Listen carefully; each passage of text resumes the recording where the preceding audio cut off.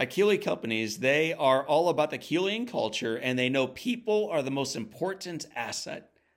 Recently, Keeley Companies entered a new chapter of their organization and underwent an entire corporate rebrand, driven by the same mission and core values. Keeley Companies is a family-owned enterprise of companies across the country. They act as your single source for investment, development, management, construction, and restoration. They are still the same Keeley you know and you love, just with a fresh, streamlined look and new additions to the family. Who knows? And maybe you'll see the Keeley K around your time. And when you do, go on in, shake their hand, and tell them John O'Leary sent you. My friends, to learn more about the work they do and where they are, visit them online at KeeleyCompanies.com. Welcome to the Live Inspired podcast with John O'Leary. John is the #1 national best-selling author of the book On Fire. He's a world-class inspirational speaker, and he's the host of the Live Inspired podcast. John interviews extraordinary individuals on their life story so that you can wake up from accidental living and more fully live your life story. Here's your host, John O'Leary. Well, hello, my friends, and welcome to the Live Inspired podcast with John O'Leary. Before we get started with today's guest, I do have a quick assignment for you. You ready for it? I want you to try to take inventory of every commitment you've got going on right now in your life. I know it's a lot, but think about it. Think of the relationship commitments, the jobs, the responsibilities, the kids, the parents, the carpools, the working out. The list goes on and on and on and on. Come on, think of all those commitments that we make through omission and commission. These are the things we do. Now, of all of those commitments, what are you actually doing right now with great, open, awesome generosity? And what are you doing out of sheer obligation and responsibility? You've got to. You just got to do these things. Well, today's guest is a licensed psychotherapist, a global relationship and empowerment expert, and the author of the book Boundary Boss. With actionable strategies, Terry Cole, that's our guest, empowers others to consciously take control of every aspect of their emotional, their spiritual, their physical, personal, and professional lives. Today's conversation reminds each of us that we hold the ability to create more satisfaction, deeper relationships, and a more joy-filled life. If you or someone you know is exhausted from overgiving, overdoing, and even overfeeling, well, guess what? This episode is for you. But friends, without further ado, open up your favorite Live Inspired journal, pull close that cup of tea or water or coffee. Get ready to rock and roll as we talk right now with my friend, soon to be yours, her name, Terry Cole. Terry, welcome to Live Inspired with John O'Leary. Why, thanks, John O'Leary, for having me. Well, I had the honor a moment ago of giving you this long, flattering introduction, which you probably don't always get when you're in a grocery store or walking into a movie theater. So my question is, if you were to meet someone for the first time and they asked you what you did, how would you respond? I would say I'm a licensed psychotherapist, and my mission or my job is to help as many people around the world have less suffering and more joy. So it's like actual skills, though, right? Teaching people real strategies based in psychology, based in East-West, because I also use some Eastern mindfulness practices, meditation, breath work. But really what I want to do is just to help people live more empowered lives, because we're so incredibly blessed to be on planet Earth, even with all the bad stuff, right? Like, we're still here. So that's my mission. That's what I do. You live out that mission beautifully, in part by reminding people that our past informs our present, and that will shape our future. So I want to talk a little bit about your past, and rather than starting with you, I want to go one up from there, actually, and talk about Jan. Would you talk about Jan Cole? I will. I had a great mom who was a human. I still have a great mom. But I learned something really profound from my mother, and that everything I learned from her, I think, informed what I ended up doing with my life. But my mother was someone who I always felt incredibly loved. and understood. So my mother went out of her way. I was her fourth child. And back then you weren't supposed to have 4 cesarean sections. So they wanted her to terminate the pregnancy I was an unplanned pregnancy. She already had 3 daughters in a short period of time. I would have been the 4th within 6 years. And she was like, no, when they wanted her to terminate.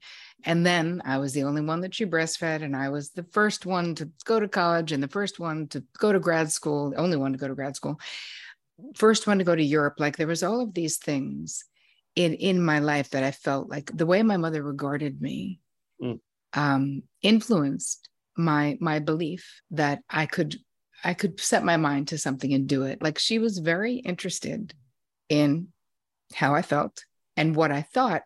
And I don't think we were spoiled. My parents were very like middle class from upstate New York, poor actually. I mean, I was raised middle class, but my folks were both very poor. It wasn't like being spoiled. It was like being very well loved as a little kid. And so I grew up really believing that what I think matters and how I feel matters, not more than you, not more than other people, but that it certainly matters. And that really impacted how I then built my life. And there's so much in the book that I write about all these sort of Jan Coleisms where there were these moments, these pivotal moments in my life. And she doesn't even remember half of them, but she was always sort of teaching me in a way the mistakes that she made that she didn't want us to make. So make sure that you marry for love, get an education and make your own money so that love can be a choice and not a need like it was for her. That is my mom. And, she graduated high school, had to work for 2 years in a factory to save money because her parent, she was broke, to go to college, and then got pregnant over Thanksgiving break and had to drop out of school and get married like in the back office of the Methodist Church in like Glens Falls, New York. So she really wanted more for us and did a really good job at empowering us to believe that we could do more. What an awesome testimony and celebration of your mom. You talked a lot about what you learned from your mom. What did you learn from your dad? My father was emotionally pretty unavailable, but he was a very hard worker, incredibly decent human being, would never cheat anyone, would never cheat the government, wouldn't like a very stand-up kind of guy. He paid for college. He bought me a used car. He fixed my teeth. He would be like, you save money towards your retirement account and I'll match the money. Like one of those dads where he didn't really know how to talk to us. But what I learned from him was how to work hard, how to be prepared. If he had a meeting somewhere, he would drive all the way to that place the day before to make sure he didn't get lost, that he knew where he was going. And he actually retired very young. He was in his early 50s and was really successful, stayed at the same company for like 35 years, never missed a day of work, even though, he was a high functioning alcoholic. So there was that, but he managed to be very successful within that. And then I learned a lot of things that I didn't want from my dad. I learned that I too was a high functioning alcoholic. And I learned that I didn't want to live my life that way because it isn't free. Just because you can still do the things sort of, you're not getting the DUI, you're not getting fired. Like people think that alcoholism means like you're just a friggin' disaster, like it's so obvious to everyone. It's not true. Coming from a family of high functioning addicts, you can do it for a long time. Like literally you could do it forever, but it isn't free because there's an emotional cost of not being present in your life. I knew I stopped drinking when I was 21. I was still in college. It was my last 3 months of college. I was like, well, if I could stop drinking now, I guess I can stop drinking forever because this would be the time when I would drink the most. Because I could see, I had a therapist who also was quite confronting about my behavior, but it's almost like I could look at this, there was a line in the sand and it was like my life with alcohol was on one side. And it was just like a mess of stuff. Miscommunications, fighting about nothing, best laid plans, not coming to fruition, like that. And then I looked on the other side and it was just like a canvas, like a blank slate. And in that moment in my young life, I was like, holy crap, like I could actually just decide what my life is going to be, who I'm going to be. It actually doesn't really matter what came before because I have free will and I'm here right now. And then I really got into self-help, and that moment of stopping drinking was this moment of clarity. But then, of course, I had to deal with the coping mechanisms. I didn't grow when I was in my teen years because I was just coping with life by drinking. And that took a little bit of time, but I got into therapy very young. So luckily, I had a great therapist who helped me sort of grow those emotional coping skills that you don't have. When you replace actual coping with numbing, then you don't like grow the skill, right? Then the numbing becomes the thing you do when life is hard or when you're upset or when you don't want to feel what you're feeling. So once I got into therapy, I was like, oh, I'm doing this for the rest of my life, which I have been. I'm 58 right now. And that was when I was 19. So it's a lot of years. You started drinking, you shared at age 14, doing shots with your sisters. That is relatively early to begin doing shots with family or friends. You did that then for the next 7 or 8 years. And then you shared right there, like it was almost like you were looking at an Excel sheet. And there was one path taking you to the left and another path taking you to the right. And it was free will. And you made this decision. So rarely, though, in life is it that easy to see so clearly which way one path goes and which way the other path goes. What do you think it was about either your past or how you saw your future that allowed you to make that decision at a wildly impressionable point in your life? Honestly, I was very impacted by the therapist that I had at the time, Bev. And I was already in therapy with her for over a year, right? Because I started when I was 19. And she was very clear that what I was describing to her, my own behavior, was alcoholic behavior. And then she went on to clearly state that if I didn't get it together and go to a 12-step program, she was going to terminate working with me. And I was like, holy crap. First of all, I didn't even know that you were allowed to, what your therapist can just break up with you. Okay, well, there we go. But it really startled me into awakeness. I was like, I respect her. And she thinks this is so serious that she would terminate working with me over it. My God, there must be something to it. And she said, you have to go to at least one AA meeting. You have to go to a 12-step program and learn about the medical model of addiction and la, la, la. Because I was totally in denial because everyone in my life, I had so many high functioning alcoholics all around me. I was like, hi, this is normal. This is what people do, And I remember going to this meeting in a basement of a church. I mean, not to be stereotypical, but it was in Syosset, Long Island. And I positioned myself purposefully by the door because I was like, I don't know, this might be a cult. Who knows what this is? Let's just make sure we can always get away. And, keep in mind, you guys, it was the 80s. We were all still smoking. So I wanted to smoke my Parliament 100s considerately by the door. So I'm sitting by the door and this woman comes over and she says to me, oh, you're new. You're like, oh God, I'm being noticed. Oh no. And she's like, oh, welcome. And then she said, what brings you here? And I said, honestly, my therapist told me if I didn't come to a 12-step meeting, she thinks I'm an alcoholic, that she would terminate working with me. Now, I don't know the etiquette in the rooms, as we call them now. I don't know so I just am being polite, I think. And I say, well, what brings you here? And she said, oh, I killed a 6-year-old boy in a drunk driving accident. And I was like, oh my God. I couldn't even possibly describe to you, John, the feeling, the moment. I held it together. I was like, oh my God, that's terrible. I'm sorry you had that experience. And she was like, oh, trust me, nobody is sorrier than I am. I have to live with it every day, knowing that I broke a mother's heart. How do you live with that? I'm thinking, I have no idea. So I make it through the end of the meeting and I go into my car and I'm bawling just hysterically crying. And I was thinking about how gratitude, right? The tears were gratitude because way too many times I had driven drunk. There is no doubt that I did. It was the 80s. People were not talking about it. It's no excuse. And how many times could that have been me there, but for the grace of God?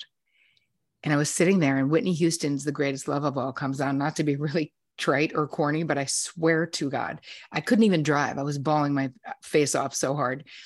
And when I could finally drive again, and of course I was relating this to what is the greatest love of all, is to take care of myself, is to make sure I am never that woman. And I thanked her so much in my heart. I was like, she's an angel. What a generous angel that she told me that story. Thank you. Her pain was so much inspiration for me to be like, this is serious. Like this is serious. And I just remember, making a sort of a deal with the powers that be, God, the universe, whatever it is you believe, that I got it. Like, I was like, I understand. It does not have to be me. I'm done with drinking. And that was that. And that was in 1987, I think. 3.5 decades ago, you make this decision with the help of Bev. You're either making a change or she is. So you make this change, and yet Right. Some brokenness that brought you onto that couch in the first place remains. Outside of alcohol, what were some other things that you were wrestling with as a young woman? I was always that person, that forward motion activity. I was always I really was always an optimistic kid. I had a real lust for life, even at a young age. But something was going on at my school. We were getting dumped with snow. School kept getting canceled. And I had all this time on my hands suddenly because I was a cheerleader and I was taking all these classes and doing all these things. But then the school was literally basically shut down for like 2 weeks. And I was, for the first time in my life, I felt depressed. I felt sort of this sense of like, what is the point? And there was many things going on in my family system. All of my sisters had addiction issues. My parents had gotten divorced when I was 13. Like my mother was moving back upstate to her home. So selling my childhood home, there were all of these things going on. So it was like all of these security issues that were like rocking the foundation of like what I knew to be my reality. I was always open to I was always such a talker, and I was self-reflective. I was interested in growing, learning, changing, whatever it would be, other countries, cultures, people, families, whatever it was. And so I asked to get a counselor from the center. Like there was a place on the school campus where you could go. And I was first matched with someone, and you won't believe this, but like after 3 sessions, she literally spontaneously died. I swear to God. So I was like, wow. Now, some people would say, well, maybe therapy is not for me. And I was like, oh, I feel bad for that woman's family. And she was lovely. But then the next person they gave me was Bev. And keep in mind, Bev was in training. I was like an internship for her, basically. And she was so good. She had been a part of the New York City Ballet back in the day and eventually became a therapist. Like, I just feel like it was just meant to be. So anyway, that is what inspired me. I also always had like weight issues, up and down weight things. In the summer, I would lose weight. Then I'd get back to school. And part of that was because I drank so much. So a lot of that shifted when I stopped drinking.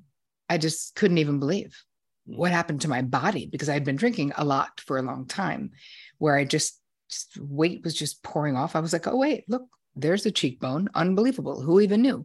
Because alcohol is so bloating. Those were the other things. And worrying about my sisters. I was the youngest, but not really. I was more like the designated oldest child where it's a little bit out of order because I was the one doing all of these things. And you would think I was the youngest. They'd be like jealous or mad or mean. And I swear, John, I think I might have been the most loved kid by not just my mother, but my sisters all wanted me with them. Like they would take me with them. Most older sisters are like, get lost, and their friends were like, we want Terry to come. They were like, okay. So I felt very, again, wanted and loved, even with the problems that happened with my sisters all acting out, right? I mean, listen, what are we acting out? Well, we're acting out the veiled feelings of the group, right? The family system, when there is conflict that cannot be talked about. Because as human beings, what are our choices? We either talk it out or we act it out. So we were all sort of doing our part to act out the frustration of the family system. There were also 2 inflection points that began to change the trajectory of your life. You're climbing high, you are rocking and rolling, you're teaching, you have the master's, you're successful, you're in your early 30s. Mm-hmm. And then 2 things happen sequentially that begin to change your life, yet negatively in some regards, but ultimately and in a very positive way. Would you talk about losing your dad and then eventually a diagnosis that you received? Interestingly, I met my husband and he was supposed to meet my father. My father then got called back away. He had to go back to Florida and we're like, okay, we'll do it at Christmas, no problem. And then my father died that November. So it was like he never got to meet my amazing husband, which is such a bummer because he would have loved him so much because he's so wonderful. With my dad, luckily, I would go see him once a year. And the story in the book that I share is that I would go in to see my therapist, Bev, and I say, grad school graduation is in May. I'm not inviting my father. And she's like, why not? And I was like, because he won't come. He hates Manhattan. He hates New York. When he retired, he said he was never going to New York City again because for many years he worked in the city. He just couldn't deal. He hated the cold weather, blah, blah, blah.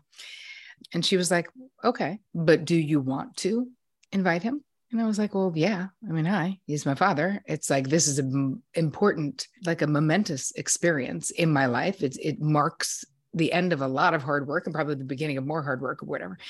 And she said, well, then I'm going to give you an assignment. And I was like, oh God, what? And she was like, you got to ask your dad. You're going down to Florida this weekend. Ask your dad.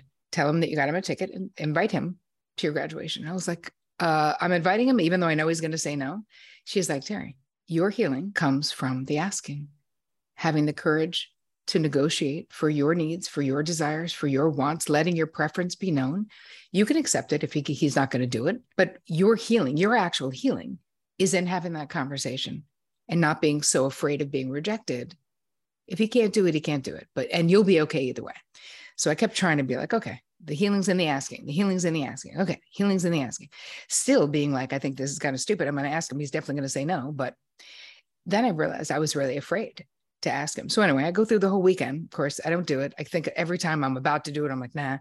So then I'm packing to leave. He's driving me to the airport. I'm like, crap, like I have to do it. I cannot go back to New York and tell Bev I didn't do it. I'll be like so ashamed. So I'm like, hey, Dad. He's like, yeah, Tara.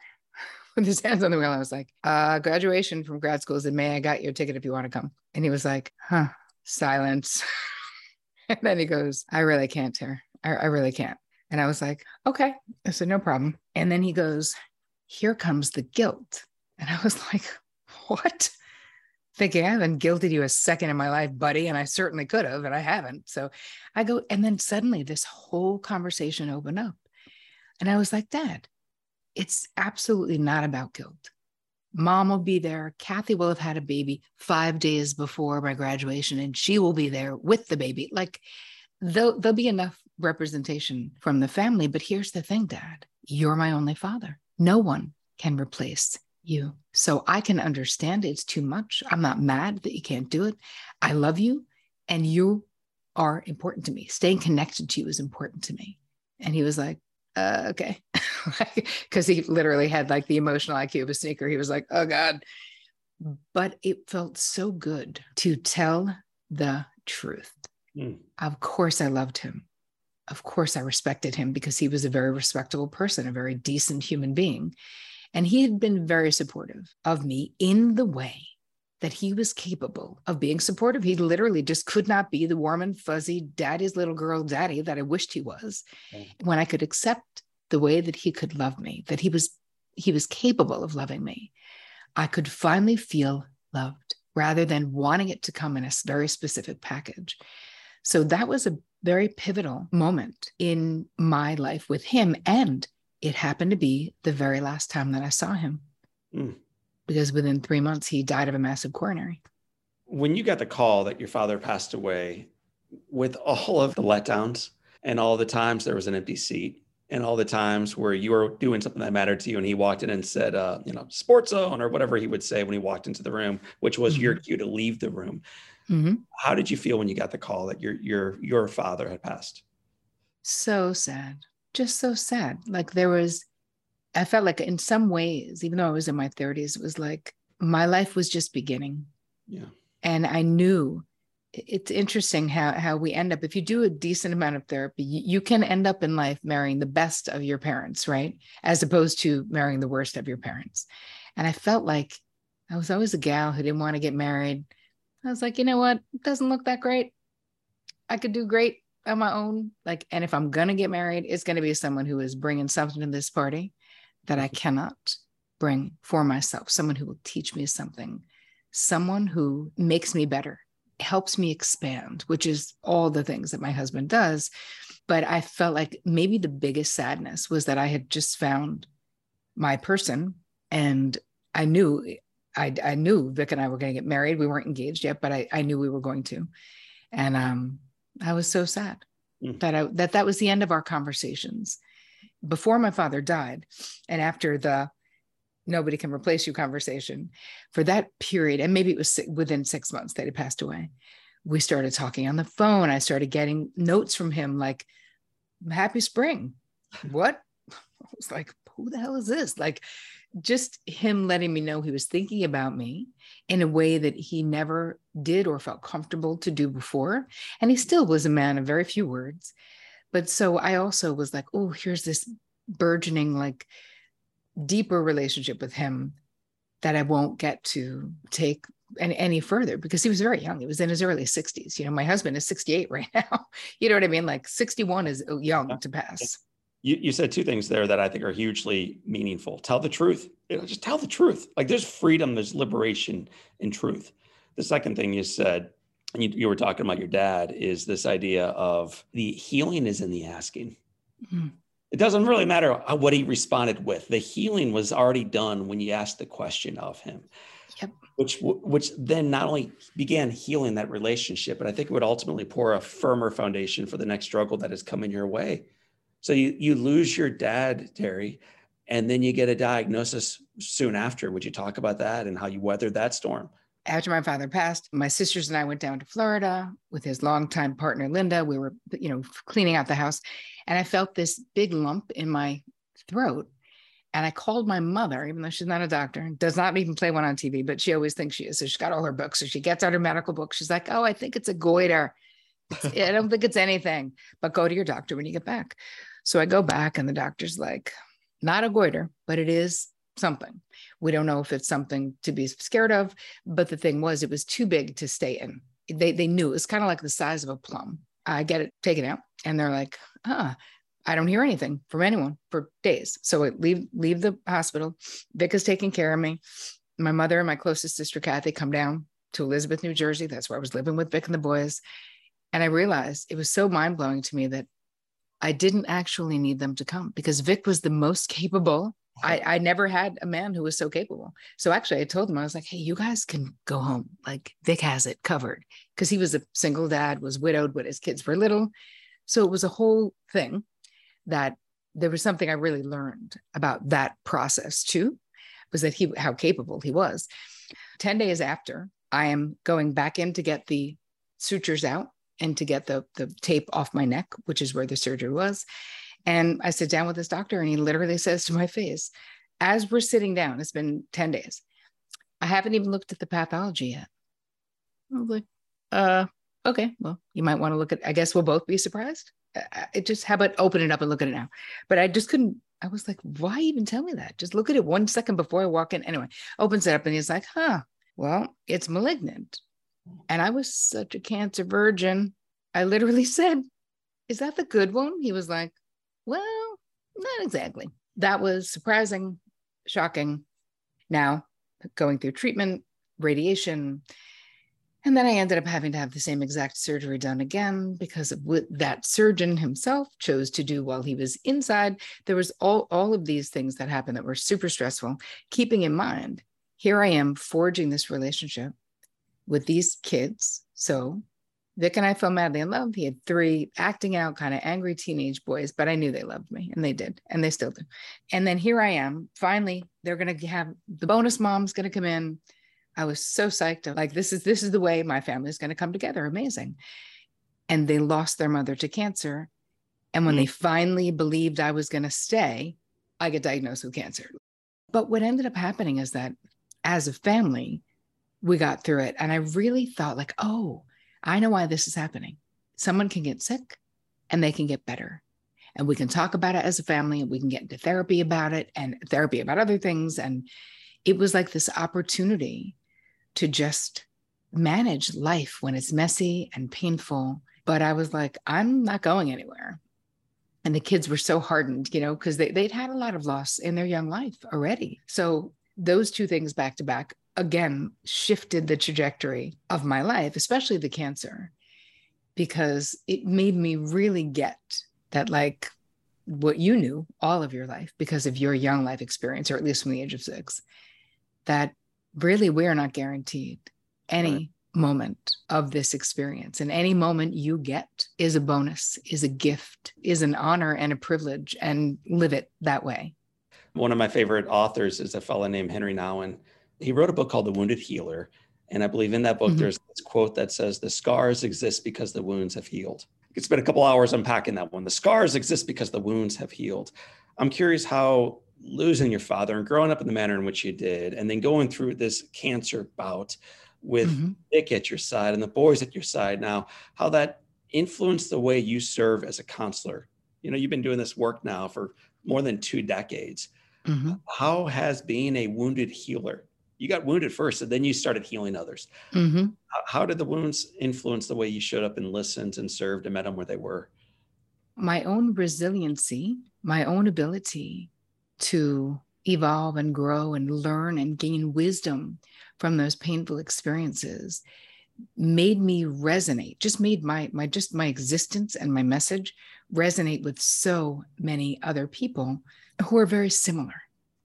Right. So how it impacts the way that I served is that I've been there. I always feel like I'm a fellow journeyer, right? I'm a fellow traveler. I'm a seeker, right? My own evolution will never end, if God willing, right? This is what we want. So I don't know. I'm certainly nobody's guru, but I do know what it's like to have a lot of bad things happen. I do know what it's like to feel hopeless or to feel afraid or to have really profound loss in life. But I also know what's on the other side of that if we keep going. So what I hope is that it's my life and my life experiences and the ones that I share is that I hope that they do what your story does, which is provide hope. Like it can be really bleak and you can still have joy in life. Like it can get better. It will get better. Just don't quit. So much of your work is about just don't quit. And an aspect of that is setting up healthy boundaries. Talk about the need for boundaries. So some of our listeners may not even be familiar, like, why? You know, life is just life and you live it, you do the best you can. So why do we have a need for boundaries in our life? Well, you can live it way better when you have healthy boundaries. So I want you to think about anyone listening who's like, what's a boundary? I want you to think about your boundaries as your own personal rules of engagement. This lets other people know what's okay with you and what's not okay with you. So we're always informing other people. Your boundaries, according to me, are made up of your preferences, your limits, and your deal breakers, like your non-negotiables in your relationship, work, life, whatever it may be. Now, it's not enough just to know them. Many of us know our preferences, our limits, and our deal breakers, but we must be able to readily communicate them when and if we so choose. And I think that becomes a stumbling block for many people because no one ever taught us how to do this. And that a lot of times we were taught that if we did have boundaries, that we were selfish, rude, dramatic. I mean, I could keep going, I won't, but. We're not in our heads as you're going forward. So in not having these boundaries, what ultimately ends up happening through omission or commission is we say yes to everything and everybody. And I think in society today, we think that saying yes always is wise. And yet an unintentional yes to everything in life means you say no to a whole lot of things that ought to matter a whole lot more. Perfectly said, and I fully agree. The thing with having the disease to please, which is what you are kind of describing, saying yes when we might really rather say no, is that it's not just that you become burnt out, overburdened, bitter. You do.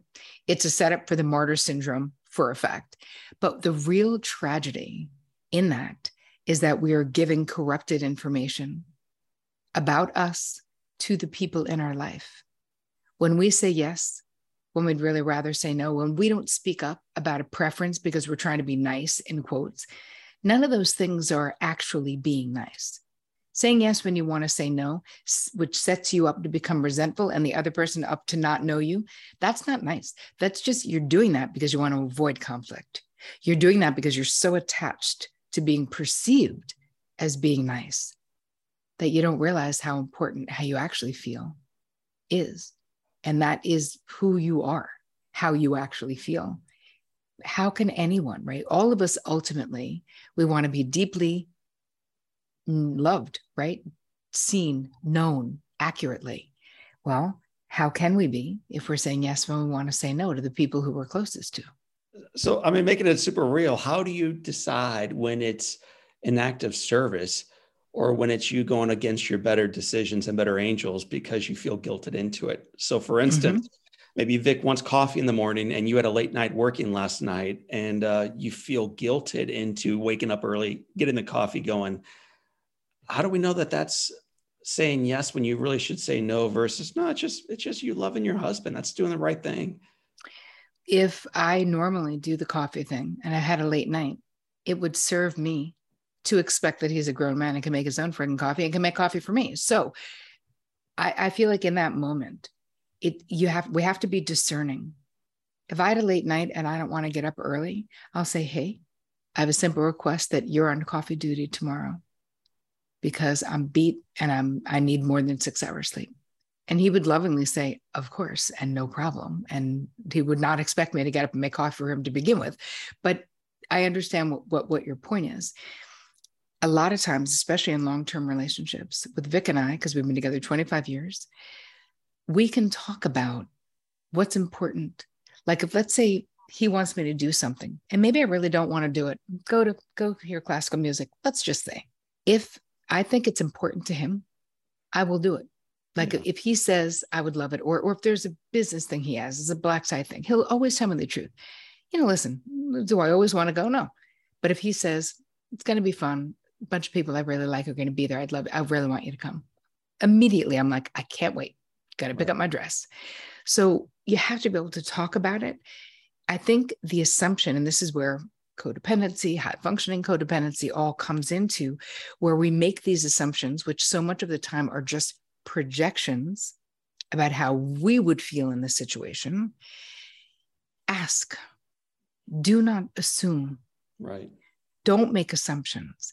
Have it so that you can have an open enough dialogue that if your partner says, I really feel like having pizza tonight, do you want pizza? That you're able to say, babe, I really don't. Please, let's find something in the middle. I really don't. I'm just not feeling it. It's too hot.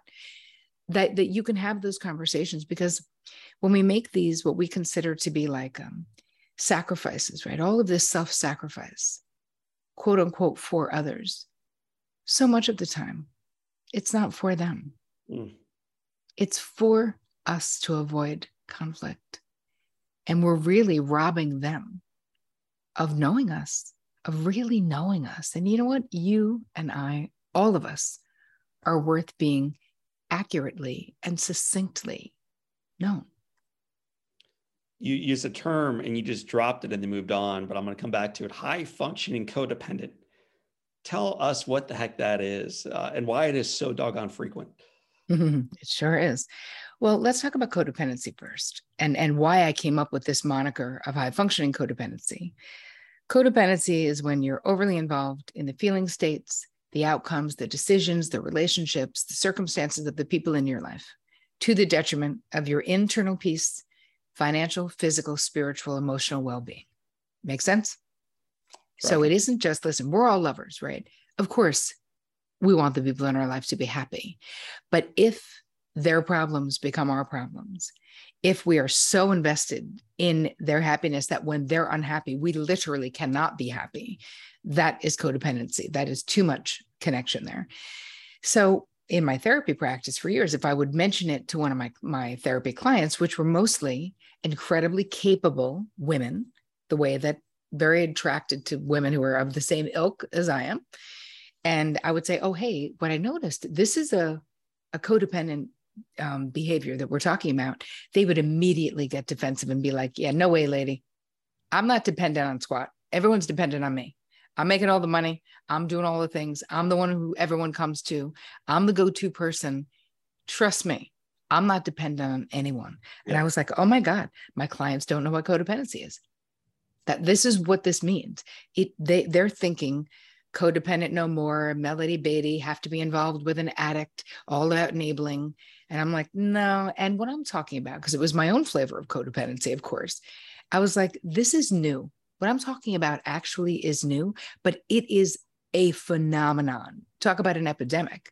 So I added high functioning, because here's the thing, it's hitting people who are so capable that nobody would even question their ability to do it. They're getting it all done, but they're getting it all done at the expense of themselves. And yet other people don't know. So it's a little bit like, I like to say, think about Fred Astaire and Ginger Rogers, right?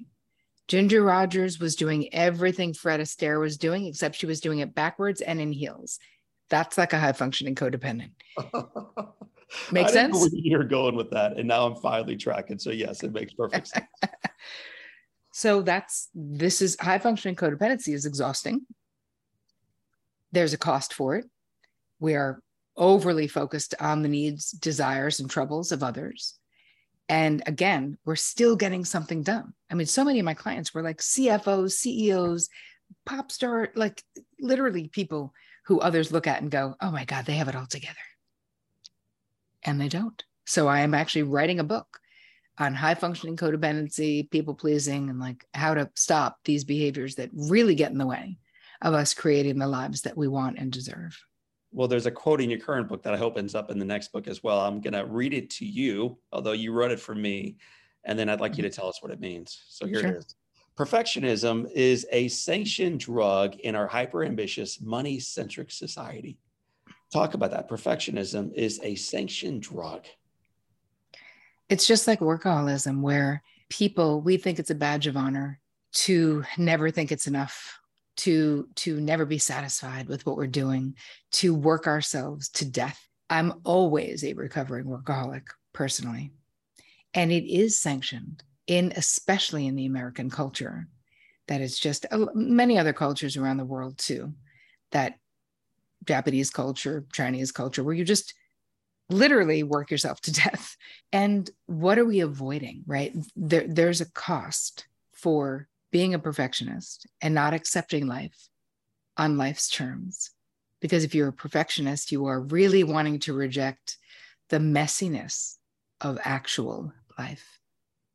It's messy. Love is messy. Good relationships are messy. Bad relationships are messy. Raising kids is messy. Having a career is messy. Menopause is messy. Death is messy. All of it is messy. So there's no way to have that kind of control. And yet I see it over and over again, people working triple time to have that control. There is such a lack of acceptance, such a lack of flow, right? Such a lack of, it's like, can we let it be easy? Because I can work hard and I can let it be easy. Getting that balance right is extraordinarily difficult, and the call. So help us do exactly that for those of us who are workaholics, or we are strivers, or we are moving toward perfection. And we realize if we don't say yes to the school auction, who will? If we don't coach the team, who will? If we don't do the grocery shopping to make the beds, who does it? So for those of us who are still trying to say yes to everything, because if we don't, who will? How do we begin taking back and get liberated in our own life to experience flow and greater joy? Well, part of it is think right now. John, if you were abducted by aliens right now, someone else would do the school auction. This fear that it must be me. And trust me, this was my whole life in my 20s and early 30s. So I get it. It must be me, right? Must be me. It's not true. And what happens is, think about how you feel. You cannot give from an empty bucket. And when you say yes to everything, your bucket is empty. And you're checking a box. You're not even doing it from a place of love. You're doing it from a place of fear. If I don't, who will? I promise you it is not noble. It is just dysfunctional. So self-care has to be the top order of business, where know yourself. What do you enjoy doing? What can you do with actual generosity? Not what are you doing out of sheer obligation? And listen, we all have families. We all live in a society. We will sometimes be doing things out of sheer obligation, but it can't be 90% of what we do. It can't be, because I'm afraid that Betty won't like me if I don't do that. And if it is that, we really have to start looking in and really getting dialed into, what do I like? What do I want to do? What do I enjoy?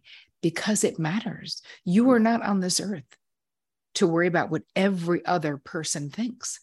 Sometimes Betty's not going to like what you do. You know what? It's okay. Everyone's going to live. We're all going to be fine. Right? We're so afraid of that rejection, but let's become discerning about who we're afraid of being rejected by. I used to not want anyone to dislike me, even people I didn't like. Like, is that ridiculous? That's strange behavior. So start with self-care is what I say. So we're moving toward, unfortunately, the end of our time together, but that idea of self-care, we hear so much about it. A lot of the work we do is done with nurses or educators or business owners, folks trying to manage everything. And that's before they get home and have a whole life to lead there. And then they're told to take care of yourself too. Don't forget to take care of yourself. Mm-hmm. Help us, Terry Cole, understand a little bit more about what self-care is and how we can step into it today. Well, I look at it from the point of view of your time is very valuable. You literally looking at every single thing that you've been saying yes to. There are definitely things that you can take off your plate. And I want to invite every person listening to get super clear, do a total inventory. Who are you spending time with? What relationship are you twisting yourself up in a pretzel for?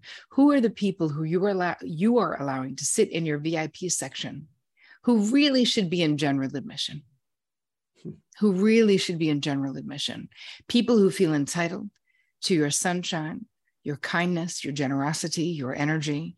And if they are not people who are feeding you, if there is not a mutuality, then you need to move those people where they actually go. Maybe it's a mezzanine, I don't know, but they definitely do not belong in the VIP section of your life. So we can start with, what are you doing out of sheer obligation that you can stop doing? And then give yourself permission to stop. And of course, John, that obviously we're all in agreement. There's going to be some things that we do out of sheer obligation.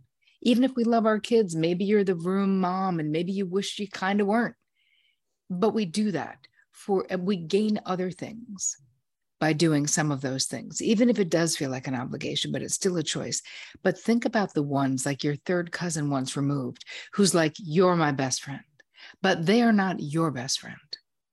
They take. Who are the takers in your life that you can have a better distance from? Start stepping back from those relationships. And what self-care actually looks like, that is a radical act of self-care right there. Not giving everyone so much access to your amazing, one-of-a-kind life. That is a radical act of self-care. When readers finish the book Boundary Boss, what's one thing you hope they walk away with? The ability to tell the truth, to talk true, to realize that how they feel matters, is important, that they are important. And it's not about what the other person does, right? Remember, your healing is in the stepping up for yourself, right? With the story with my dad, your healing is in the asking or in the sharing of preference. If the other person freaks out, that's not your side of the street. So I want you to walk away with knowing that you have the ability to create more satisfaction, deeper relationships, more joy, more love in your life. And I promise you, healthier boundaries are the bridges to those things, not the blocks. Terry, we could spend 14 hours talking about the other side of the street, because I think that's where the majority of us live. We're looking over the fence, looking over the roadway, looking over the neighbors or the people who live across town, across the country, around the world, rather than starting by looking in the mirror and then moving forward from there. So I'm so encouraged by your challenge, by your encouragement around this today. And we wrap up every one of our Live Inspired podcasts with 7 questions They tether all of our guests together. And the very first one for you, my friend, is what has been the most influential book you have ever read? I think it's the Seven Spiritual Laws of Success by Deepak. That's got to be one of the most influential because I've read it at such an impressionable time in my life. What from that book, what was the primary takeaway from it? Be impeccable with your word, even though Don Miguel Ruiz also talks about that in the Four Agreements, the law of least effort. There's so much in that book that changed the way I looked at approaching business and life. And there's such a power in not swimming upstream, such a power in flipping over and floating when you realize you are swimming upstream. And that's what that book did for me. What is one positive characteristic or one positive trait that you possessed as a little girl? I think you grew up in New Jersey, that you wish you exhibited as brilliantly today. I think lack of any self-consciousness. I wish I could be as not that I consider myself madly self-conscious now, but I was like completely uninhibited as a child. If your home caught fire and Vic and the boys and the animals and everybody else are out safely, and you had an opportunity to run in and grab one item, what's the one thing you would return with? My wedding rings. So I have my grandmother's wedding ring, my band, and my diamond. I might run back for that. If you could sit on a bench on a gorgeous day and have a long conversation with anyone, living or deceased, who would you like to be seated next to? Oh God, so many people. Kind of want to go with Oprah, but not really. Like Thich Nhat Hanh, this Tibetan monk is unbelievable. I want to go with Pema Chodron. I want to go with so many people. I want to go with Barbra Streisand, who I love, love, love. All right, so I gave you 7, but whatever. Barack Obama. Okay, I'm done. It's going to be a crowded bench. I look at the music that bench creates. What's the best advice that one of them or anyone else from your past has ever provided you? So the best advice you've ever received is? If you need things to be done a particular way, and you're very critical of others and the way that they do it, then you will be doing it all for yourself, by yourself. Wow. So stop being so judgmental and just accept the help the way that it comes. Going back in time a few years, what advice would you give yourself at age 20? It's all going to work out. Like, just don't stress so much. It's all going to be fine. Also, don't date that idiot musician. Maybe there would be that little advice in there too. Your father was right about that one. So, Larry, it has been said that all great people can have their lives summed up in one sentence. How would you like your one sentence to read? She was kind. Terry Cole, you've lived quite a life. You've been through some profound lows and some remarkable highs. We thank you for joining us on the Live Inspired podcast. And we thank you for choosing to be kind, not only in your words, but in your actions. Thank you so much for having me. I have a gift for all of your listeners about boundaries and codependency, because I think this is a sticky spot for most people. So they can get it at boundaryboss.me/live inspired. Awesome. Love it. We will direct them there. And we thank you for your work, my friend. Thanks for having me, John. At the top of the show, I asked you to take inventory of every commitment that you're making in your life and ask yourself that simple question: what am I doing with actual generosity? And what am I doing right now out of sheer obligation? Now, of those commitments you're making out of sheer obligation, we all have them. Every one of us has them. No need to feel guilty about it. No need to feel bad about it. But I want you to leave today's conversation giving yourself a little bit of grace. Give yourself some permission to stop serving those that aren't deserving. After all, as Terry mentioned, the most radical form of self-care is not giving everyone so much access to your amazing, one-of-a-kind, miraculous gift of a life. So I'm asking you to be selfish today. Say no to one thing so you can say yes to the best of your life. If you enjoyed today's episode as much as I enjoyed bringing it to you, and you're looking for additional healthy tips on establishing healthy boundaries, you're going to love the conversation that I had with Megan Hyatt Miller. Megan and her father, New York Times bestselling author, leadership expert Michael Hyatt, they coach others through the principles that help them rethink work and productivity to discover the double win. a perspective that sees work and life in partnership, not in opposition. If you want to learn more about Michael Hyatt or his daughter Megan Hyatt Miller or the work that they are doing, check it out by visiting me right now at www.johnolearyinspires.com/podcast. You can just check out the Megan Hyatt Miller conversation there, or all of our almost 500 episodes right there at johnolearyinspires.com/podcast. My friends, I want to thank you for being part of our Live Inspired community. I want to thank you for believing, like I do, that the foundation is firm. The headwinds may be real, but the best is yet to come. So for this time, and until next time, my name is John O'Leary. Today is your day. What a gift. Make sure we take time for it. Live inspired.